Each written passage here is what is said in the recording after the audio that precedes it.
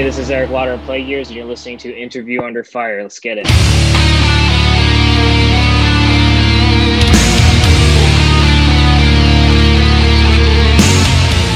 All right, everyone. Sonny back here with another new episode of Interview Under Fire. Eric Lauder, man, thank you so much for joining our podcast today on IUF. An important yet exciting time of the year for you and the guys over at Plague Years with the release of your newest studio album, Circle of Darkness, which dropped already a month ago on September 18th on EOne. First off, congratulations on all of the well-deserved recognition it's been getting so far, especially from like Revolver, New Noise Magazine, Decibel, Metal One. I mean, the list goes on for you. Before we get to all that, dude, I'm going to ask you a very important question. It's a very simple one, but I think it's an important one to ask considering the state of mind we're in right now. How are you, dude? How have things been for you and the band as of late? And, our lives have pretty much changed since back in March. There's your dog right there. And, how's life in Michigan? It's good. I've been good. I've definitely kind of gotten, over the darkness of that there's going to be no touring. It still comes around in my brain every so often, but, I just try to look at the positive side of it. I think music is going to be a crazy, just revolution of live music. I think not even so much just on like the major scale, but like even local scenes, I think it's really, really going to thrive. So I try to just think about that instead of what I would be doing right now if this wasn't going on. Speaking of, other than that, I've been good. A lot of family time. I got a kid, so just been doing a lot of that, and I'm already writing new music. So yeah, man, that's already exciting things. And speaking of things that you were used to doing, being away from the stage a lot as of late, how are you keeping up your guitar chops these days? Is that affecting your musicianship? Has anything changed for your routine wise at all? When the pandemic first hit, I to be honest, it wasn't really, we kind of were taking a break a little bit because we were kind of like, well, look, man, like we postponed our record.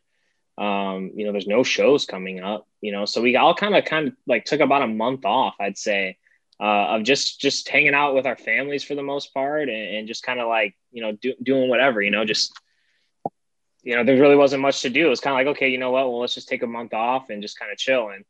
And, it didn't hit me as far as like my guitar playing until I like felt inspired to just play one day. And I sat down and I started just running through some of the songs on the album and working on some new riffs or something. And I was like, damn, I haven't, I could feel it in my like arms. Like, damn, I really need to start playing again. I can't just not, And so, I would say the only thing it's going to be weird is, I haven't played in like a live setting. So like when I'm playing in band practice and stuff, I'm chilling, I'm just riffing, but I haven't headbanged or like, put my body through all that work in a long time. So it's definitely different. My guitar playing is the same, but it's definitely different in that aspect where I haven't played in front of anyone live, it's a totally different thing. It's definitely like a full body, like exhaustion versus just playing guitar.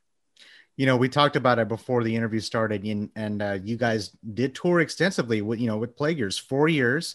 How was the touring life for you personally? Because now you're kind of just taking like an unseen step back. And does it make you have a growing appreciation of the touring life? Because we're talking culture, fans, even the food. There's just so many things to pick apart about the touring life, what makes it amazing. What was your biggest takeaway from that? For me, touring is just, the one thing I always enjoy is hanging out with the other bands, people that I don't know or people that I do know, it's always cool when you meet, a new band that you've never, met before and you guys end up just fucking partying, it ends up being a good time, I just love the experiences that come along with touring, playing is always great and being in front of new people, but it's always what goes on after the show too, that's just as exciting, Yeah, simple things like that. Yeah, go ahead. No, you're going to finish up right there. We've been fortunate enough that, the 3 tours that we've been on have all been with our friends, so it's been just nonstop, just partying and fucking having a blast, so it's cool. I like getting out. Yeah, speaking of getting out, we can't wait to have you guys back here. I can't believe I missed that show when you guys came with Creeping Dead last year. That was a good show. It was with Steel Bearing Hand too, and Frozen Soul. Yeah, and man, I can't think of. I think there was only one more band. I can't recall what their name was, but yeah. And shout out Frozen Soul, man. I love those dudes to death. I've known those guys a long time. I've known Chad for man, probably like 10 years since Yeah. Vulgar Display, and love those dudes. And speaking of which, we need to get Frozen Soul on this show. We've interviewed so many amazing, talented artists like yourself, and we don't have Frozen Soul on here so far, and they're all local. Yeah, we got to get a shout out to them. So this has been a very popular topic on the show for the last 7 months, and obviously, I mean, we've been doing this in person. I wouldn't think I'd be doing podcasts 7 months ago, and here I am. And you've seen this. A lot of the artists have been doing this, live streaming. A lot of the artists have been doing what they're doing on stage, taking it to the screen like we're doing right now. Code Orange were one of the first bands to do that, I believe. I think 2 days after the pandemic hit, Lamb of God did that. I went to Metallica about 2 months ago. They did the whole live streaming in North America. I don't know if you knew about that. And the drive-in or whatever. Yeah. So Dallas sold out just like that. And luckily my friend had a ticket. He's like, hey, do you want to go? I'm like, sure, believe it or not. And I've said this in a few other my previous podcasts. My listeners know this is my first ever Metallica event that I've attended. I've attended millions of shows. First time Metallica. And what's the most popular thing we hear? And you've seen this on stage. Let me see the horns. You see a sea of horns of just fans of just like throughout the, when you stand up on stage. What did we get this time around? Not that. What we got was, hey, let me hear you honk your horns. So if you rolled out your window, it's just cars and you just hear just honks out in the distance into the night. It was nuts. Of course, it's on a drive-in, so it's on a radio station. But for me, personally, the point I'm trying to make is it made me miss the live experience even more. And I'm sure you miss it too, but I wanted to ask you on a follow-up, being on the road as long as you have, making the connections that you have made throughout your career. Do you think, Eric, the quarantine-induced live streaming surge we're seeing right now, is that going to affect the touring musician business going forward? Do you still see bands doing this even after all this is over?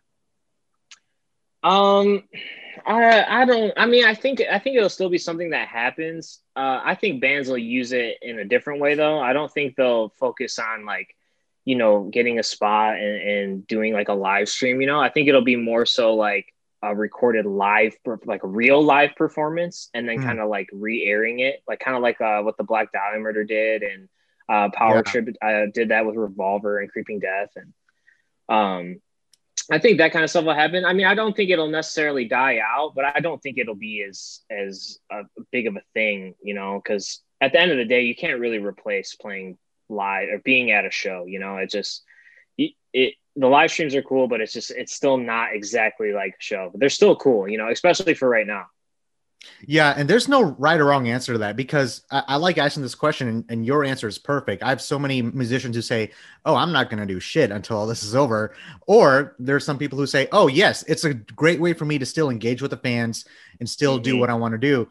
Like, for example, let's say you guys did a festival overseas or something like that, and someone here may not have access to it. You could sell a virtual ticket and do a pre-recorded stream. August Burns Rez is doing one, I think in November. On that angle, I feel you though. Like the way you just said it like that, where like you can virtually buy a ticket to attend a show essentially.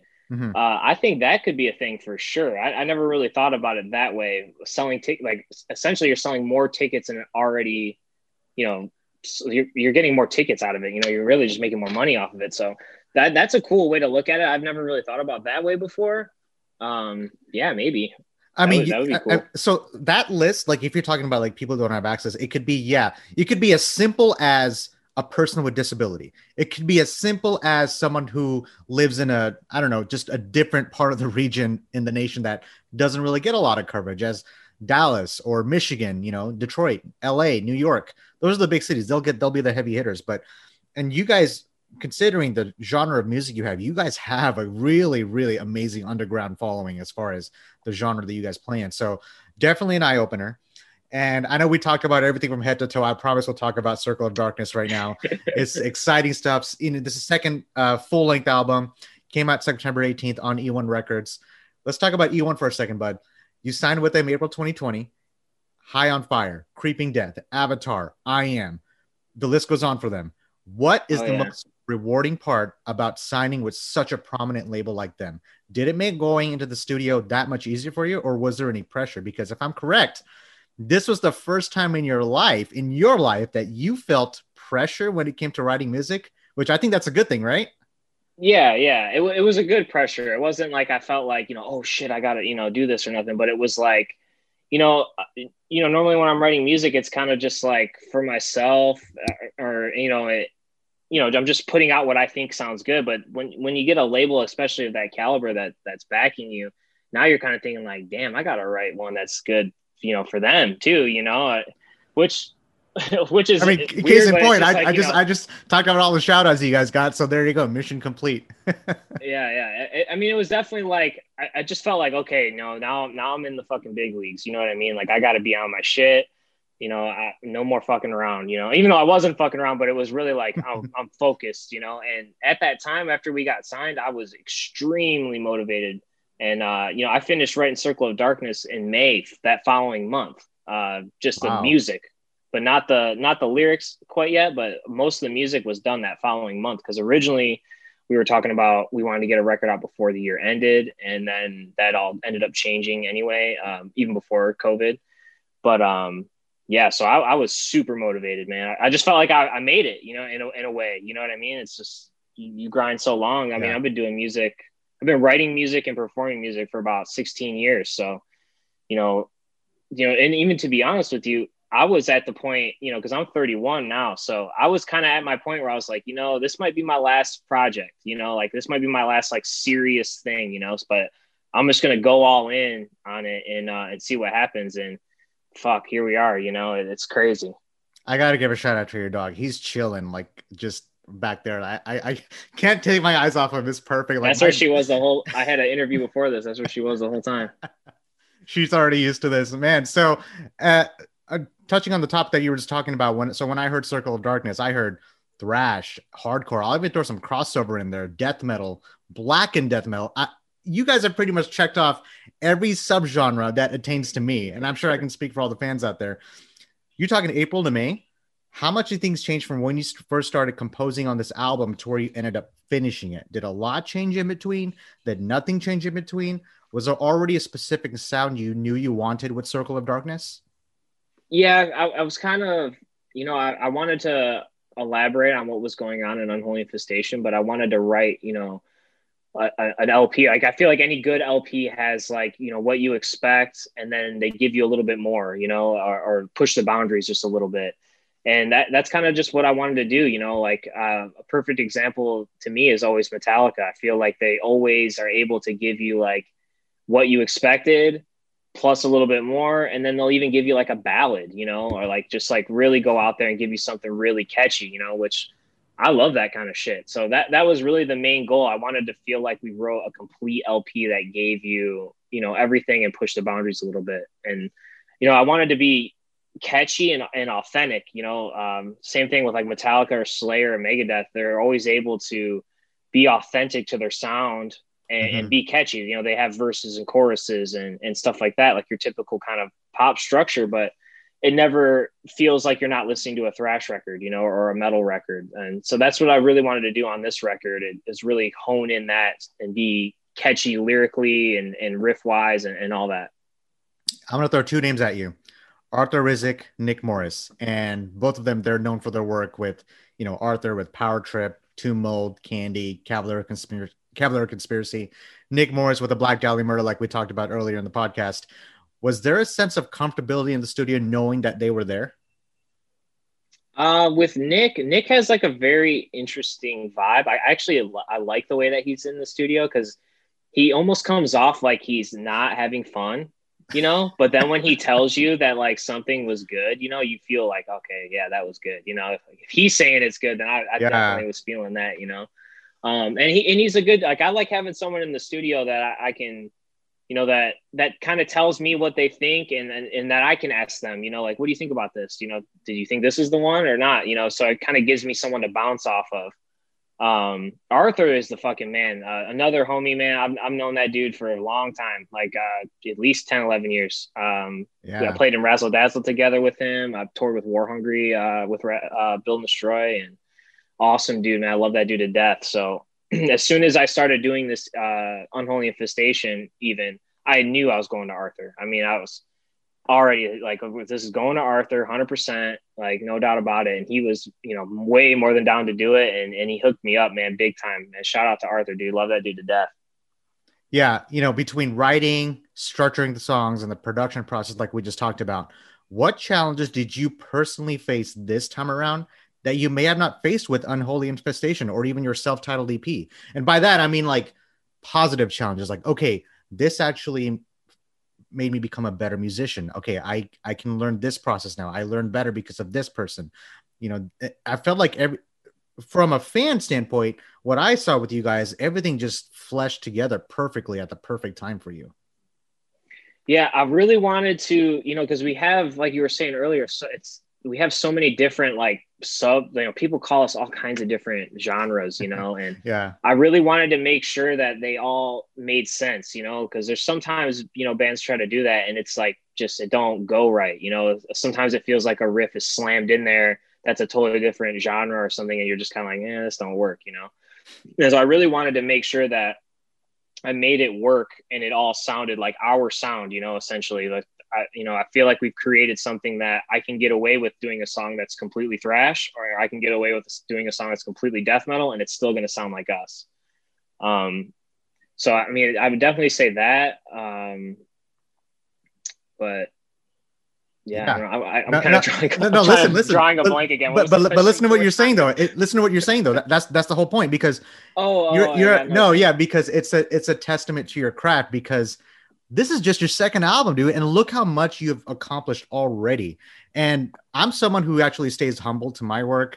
But when it comes to like the excitement, and I think this is something that Plague Years and the rest of the band, just, it's really something to be proud of. And, you know, this is me. Like, I wish now I'm like going back in time, like, man, I really wish I'd seen them in person. And now you got to plan ahead when that comes forward. But I think you were going to finish your thought there. I was just going to say, on this record, lyrically, it was more of me pushing myself with that, because I've never really, before this band, I never wrote lyrics, you know.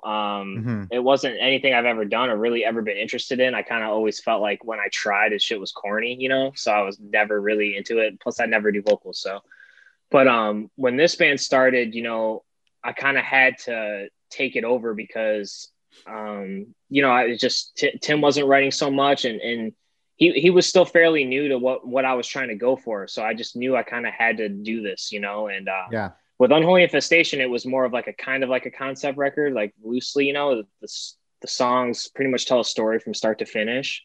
With Circle of Darkness, I wanted to break that because it's a lot easier for me to write like story way lyrically, you know, whereas I wanted to be able to, you know, I've always admired when people can have an album and it's titled, you know, whatever, but all the songs are about different shit. Like, it really not all necessarily relative to the title, you know, and, like and the it Blue works. album.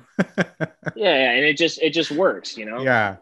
And so like, that was my goal with Circle of Darkness, was like, okay, how am I going to be able to just kind of write about whatever I want and it still come out metal or whatever, you know? And I think I definitely stepped it up on this one as far as that goes. You definitely did. And by the way, Blue Album is a great album. I didn't mean to call it out on that. They can just, Weezer can just put a color on the album and then they can just do whatever they want. And I want to quote you on something because, for example, the song Incantation, you said, this song is about resurrecting the dead that were condemned by God.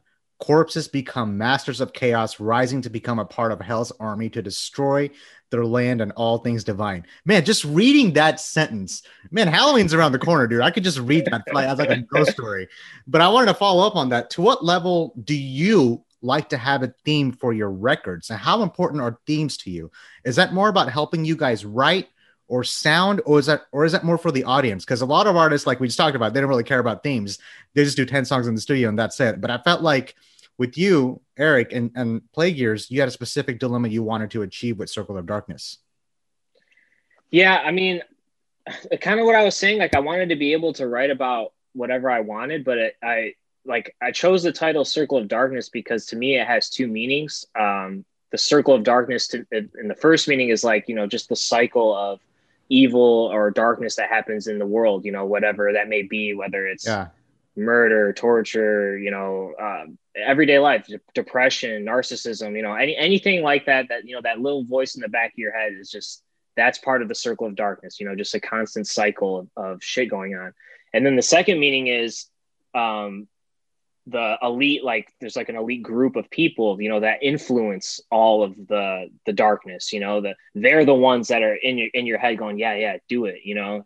Those type of influences creating all this chaos and stuff. So I kind of felt like I had a very, like big umbrella, I guess, to work with. I could pretty much write about anything because that kind of fits in all of it, Do you so see that kind of, go ahead. Well, that just kind of like let me have the freedom of not having to write a concept record. I just did not want to do another like story type record where each song goes into one another and all that. I just did not want to do that. So do you see Circle of Darkness as a snapshot of where you are at a certain time in your life? I mean, kind of. I guess everything I pretty much write is like that, Yeah. Sometimes I'll even without these records, but other stuff that I've wrote, it's like I'll be feeling away and then I won't hear it for like maybe a year or two, like some old recording, and I'll go back and I'll be like, man, I can't even believe I did that, and that's just what I was doing at the time, Yeah, well, I don't want to be like, oh, hey, this is the pandemic album. And so much great music came out this year. There's no protocol for a pandemic, like when it comes to an album release, like, okay, here's what we should do, ... But you guys stuck to the schedule. Did that come into effect? Did you guys ever think about, okay, do we need to push this back? We did push it back. We pushed it back. It was originally supposed to be May 22nd.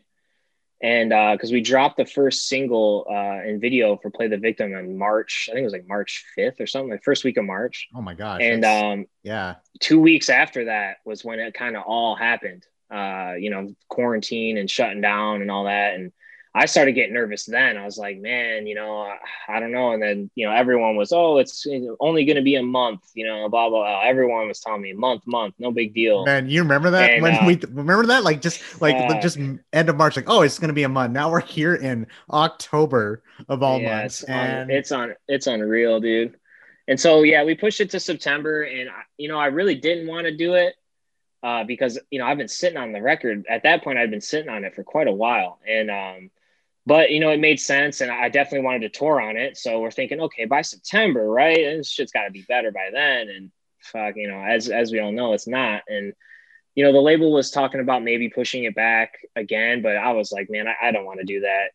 At this point, pushing it back twice is just kind of not for me. And not to mention like people that pre-order and stuff, back in like March and having to wait even longer, after already paying, I wasn't feeling that. And at this point, this isn't going away anytime soon. So just get it out, I mean, just put it this way. I mean, your music is needed. I mean, I can endorse that. You have plenty of other endorsers like that are much bigger than Interview Under Fire, like Revolver, Decibel. I mean, that already shows a dedication to your craft and how you guys did manage it perfectly. And it's a challenge, but I'm really glad you guys were able to, achieve that.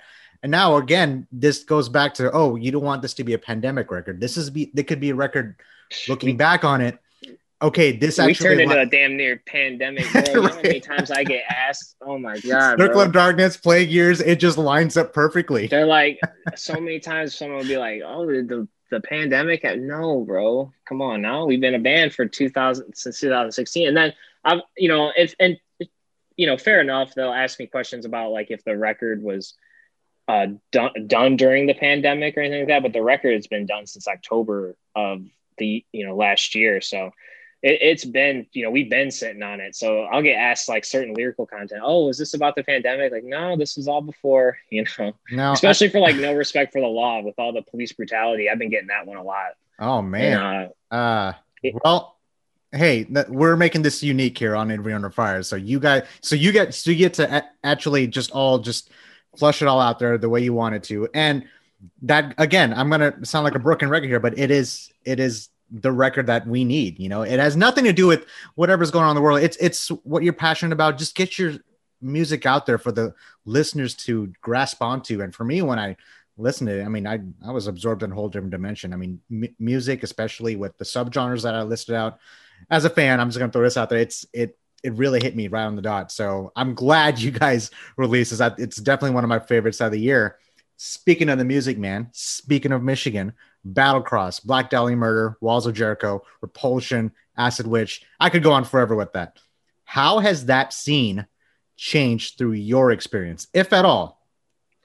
Well, when I was growing up, going to shows, I mean, it was a lot fucking scarier than it is now, for sure. I mean, when I was going, when I was 14, 15, 16, going to shows, I mean, it was ran by crews and shit. I mean, it was fucking scary, straight up. It was a way different environment. Now it's way more laid back. Everyone's really cool, man. You can go to pretty much any show and you're going to see like a lot of the same people, whether it be a death metal show, thrash metal show, punk show, rock show, doom show. Like everyone pretty much loves all kinds of music. There's very few people that are kind of like in their niche, like they only like this, Yeah. And there's a lot of really good bands coming out of here, man. From before and even now, like Temple of Void is like another really good one. They just got signed to Relapse. Yeah, there's all kinds of good stuff going on out here right now, man. It's cool. It's definitely thriving. A lot of people come out, man. A lot of loyal people come out for sure. It sucks that is not going on. Yeah, right I don't know. Now. Yeah, we talked about it also. I don't know if we even naturally discussed it already, how the music scene in Michigan. I've never been up there. I've never been up to Detroit. Dallas, I can speak for that, on how the death metal scene, thrash metal scene, it's definitely Dallas is dope. It's definitely growing. Anytime I know I'm going to Texas, really, period, especially Dallas, though, I already know it's going to slap. I mean, I know so many people out there as it is that like it's going to be 30, 40 people coming out just to hang out. Plus, everybody, Dallas is just always put on, man. I love that city, man. I got so many fucking lifelong friends there, man. Shout out Power Trip, shout out Creeping Death, fucking Frozen Soul, all them dudes, man. I love all them guys. Man, my first ever show I ever went to, I'm going to throw this out there, is I saw Dime and Vinny play together in person, like together as Damage Plan. That was my first concert ever. I think it was 2004, literally 2 months before Dimebag got shot. Like it's just insane. You can't make this stuff up, but you guys have a really great following over here. And now you're thinking like, how did we not meet before this? Considering all the shows, man, I used to be at a show. Yeah. I come out to Dallas, man. Like I said, I got lots of friends, man. I've been really good friends with Power Trip for a long time too. We all kind of came up at the same time, like 2009, 2010, so I got a lot of friends out there, man. Yeah. I love it out there. And rest in peace, Riley Gale. I mean, I remember the first time I met Riley was actually, I've seen Power Trip a few times. The first time I met Riley was backstage. R.I.P. Riley and R.I.P. Wade, man. Oh my gosh. Love those dudes. Yeah. Right on, man. And, right before Riley hit the stage, he gave me a fist bump. Like it's not just any fist bump. You give a fist bump to anybody, but coming from Riley, just the energy that he brought, like he made everybody around him better. It's like if you put, Kobe Bryant on like a basketball team, everybody's going to be better. Tom Brady, just something like that, sports analogy. But Riley, they would become a better musician. Everyone would just be a better person to each other. Just the energy that he exhibited on stage and even off stage, like it was just the energy I never saw any other musician match. And getting to see him for the final time, like in person, like on stage, backstage, just seeing just the community of metalheads on there. It was, it's definitely an experience to remember. So, shout out to Riley, of course. We got Riley was always a extremely genuine person, man.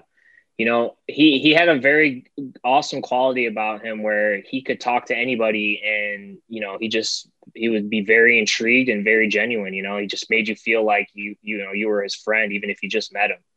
He was an awesome guy, man. I'm gonna miss that dude, man, for real. Yeah. It's very tragic. Have you guys played with Power Trip? Oh my God, I played with Power Trip so many times. What was the last one? Plague Years, I've played with them once. But Build and Destroy, man, I played with them so many fucking times, man. I mean, countless amount of times. Like what show stands out, I guess? It's $1 million question. We played with them one time at there's this venue in Detroit called the Magic Stick, but underneath it is called the Garden Bowl. It's like a bar, but there's a bowling alley. And there's no stage. I mean, it's just like a kind of like a dining room floor. There's like a bar and there's just like a floor, like a tile floor. and we played a free show there. I think it was free. Maybe it was $5. They had like a different show booked or something, and they were like, "Nah, we ain't gonna play that. We're gonna play with y'all because we're all really good friends." And so we just randomly threw the show last minute, man. It was a fucking banger. I mean, it was crazy. I think there's some pictures of it somewhere. It was with this other old band too called Face Reality too. Shout out James, man. I love that dude. Dude, get those photos together and post it. Can you imagine the Power Trip fans just going crazy? I mean, of course, I'm one of them. You're one of them. Like that would be just a great thing just to share. And of course, Power Trip's, legacy will just live on. That show right there, it gets me excited just for the live music to just come back. Just playing a fucking living room. I have the liberty to mosh in my own room if I want to. It's just whatever you can make of the situation. One time we played with them in a metal as a frat house in Ann Arbor. And in their basement, bro, they used to throw some wild ass shows, man. I played some crazy places, bro. One time I played a skate shop with Power Trip in Ann Arbor that was fucking, bro, so tiny. I mean, there was like, this room could probably only fit like maybe 50 to 60, 70 people, something like that, crammed. Dude, there was easily like 200 people just like sardined in this thing, man. It was crazy. It was wild. Yeah, man, let's hope we get back to that like ASAP. I mean, that's just another illustration of how amazing just the live experience is. Eric, again, we talked everything from head to toe as far as from where you started to where you are now. Have your aspirations as a person or a band, have they changed or evolved since when you first started playing music in the industry? Do you see things differently now? I see things a little bit differently as far as like the business side of it, like the promotional side, I guess, doing like all these kind of interviews and stuff. This is all new to me too. I've been doing music for a while, but I got signed to a label called Locking Out, Locking Even Talk. And, but it wasn't nowhere near on this caliber. Like once I got onto E1, man, it's definitely a way big, like just eye-opening. Like, okay, this is like actually being in a bigger band or dealing with this kind of stuff, So my aspirations are still the same. I still want to just conquer the world. I just want to just keep writing riffs and keep putting out music, and just staying authentic.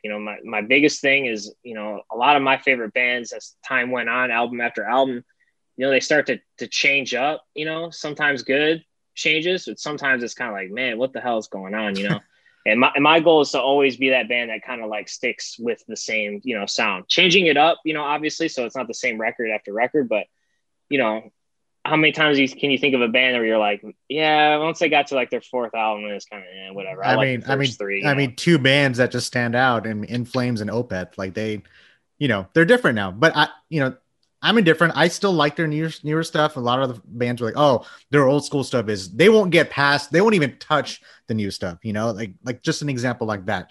You don't have to worry about that, man. I don't even think you need to worry about that. You should just concentrate on the moment. You guys are where you're at because of your hard work and dedication. And I'm seeing that a lot of the big publications are saying that it's a very humbling experience, which I'm very proud of how far you guys have gotten. And, again, I'm surprised we still haven't even met yet before this interview. So I'm like thinking, how did I not see play? We will for sure. Play those smaller venues, like just get that old vibe back in, just like the old days. That's what I think is going to come back first, is all the small shows. I think house shows and shit are going to come back. It's going to be like, it's going to be real crazy because, these big venues are definitely not going to be opening up anytime soon. Even if they were at half capacity, I don't even think it would make sense for them unless they like doubled the ticket price or something crazy.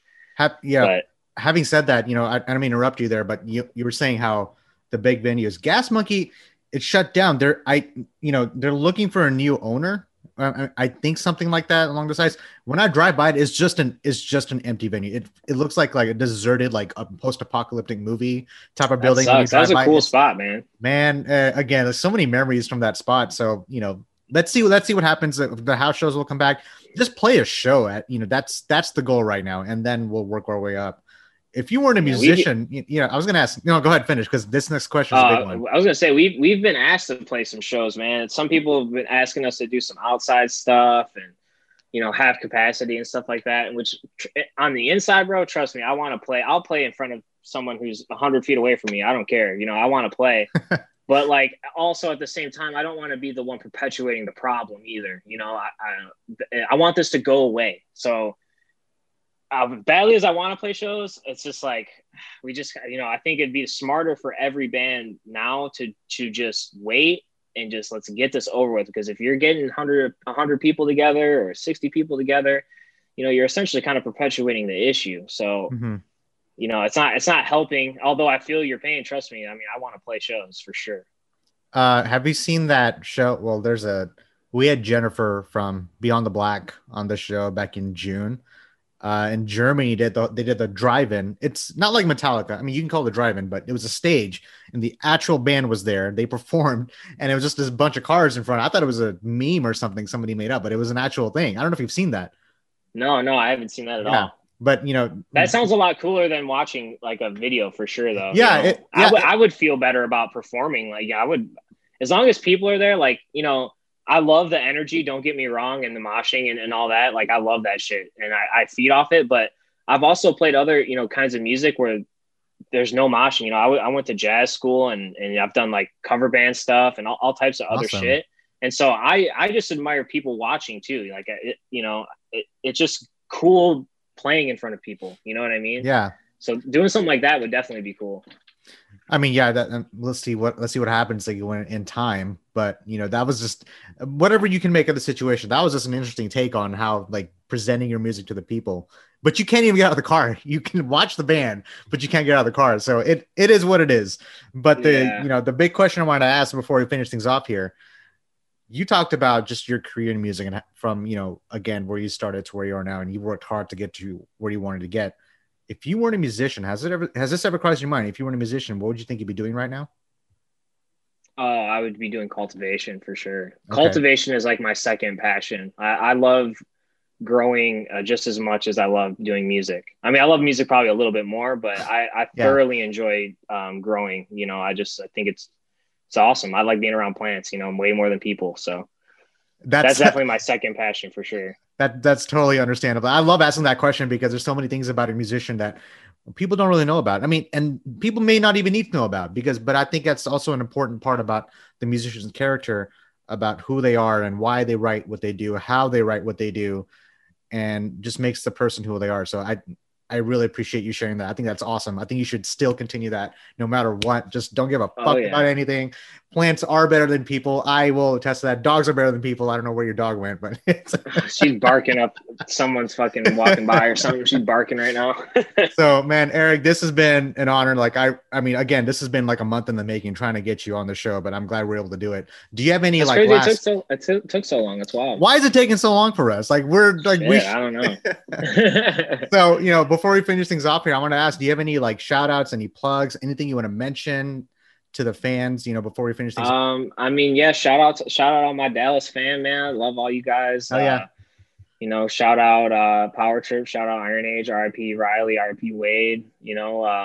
Definitely hit us up too. Hit us up on Instagram, Twitter, Play Gears MI, Facebook, Google, all that shit. Just type in Play Gears, man. You're gonna find it. And pick up our new record, Circle of Darkness.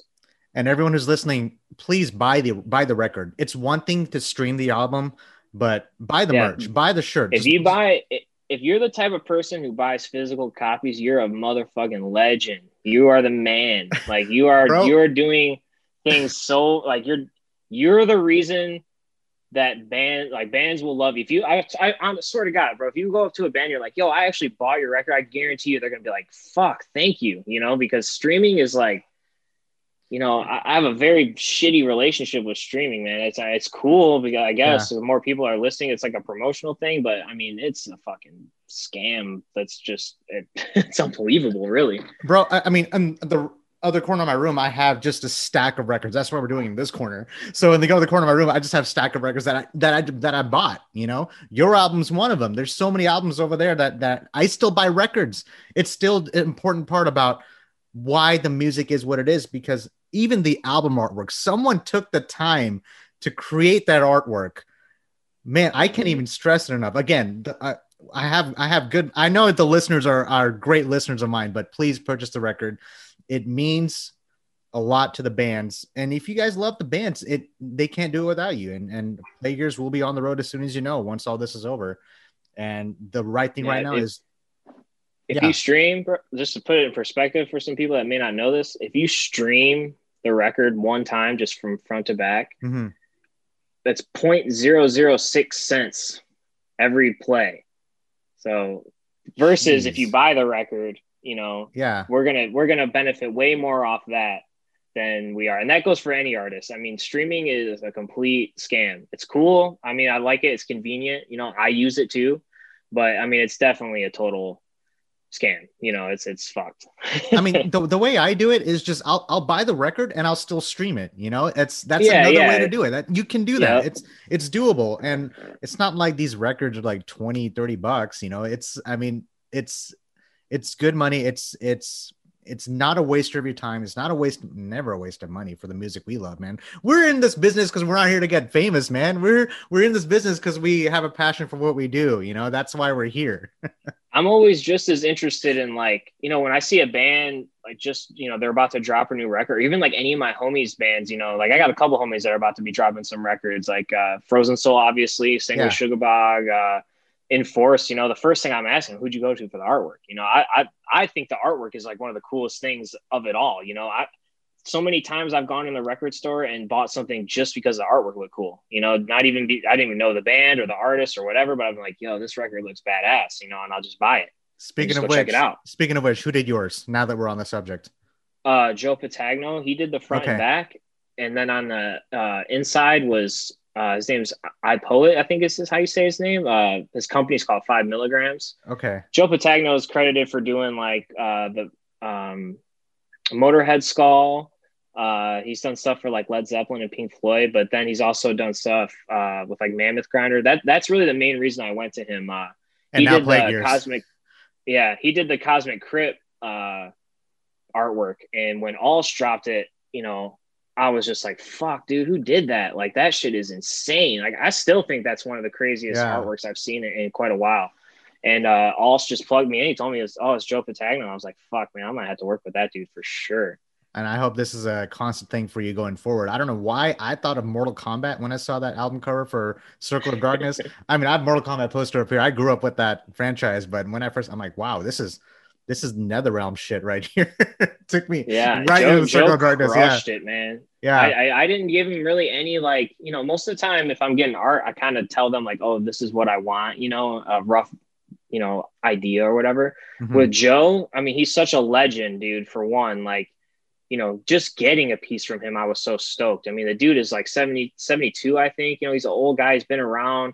I mean, he created the fucking Motorhead skull. You know what I mean? So yeah, I just really wanted just a organic thing, you know, that he came up with. You know, all I did was send him some lyrics from the song Eternal Fire, and then he just went from there, and that's what he came up with. Stick with that formula. Stick with what works, man. That's all that matters. Oh yeah, for sure. Man, Eric, thank you so much. This has been definitely one of my, I've done so many of these podcasts. This is definitely one of my favorite ones. Let's stay in touch. I will see you again in the future, near future, when you come to Dallas. Everyone who's listening, this is Eric from Plague Years. Circle of Darkness is out now on EOne, a very prominent label, a very prominent band, a very prominent artist right here in Eric. Thanks so much, man. We'll see you next time, brother. Thanks, man. Thanks for having me, man. I appreciate all the kind words, dude. Seriously. Appreciate everything you're saying, man. Have a good one.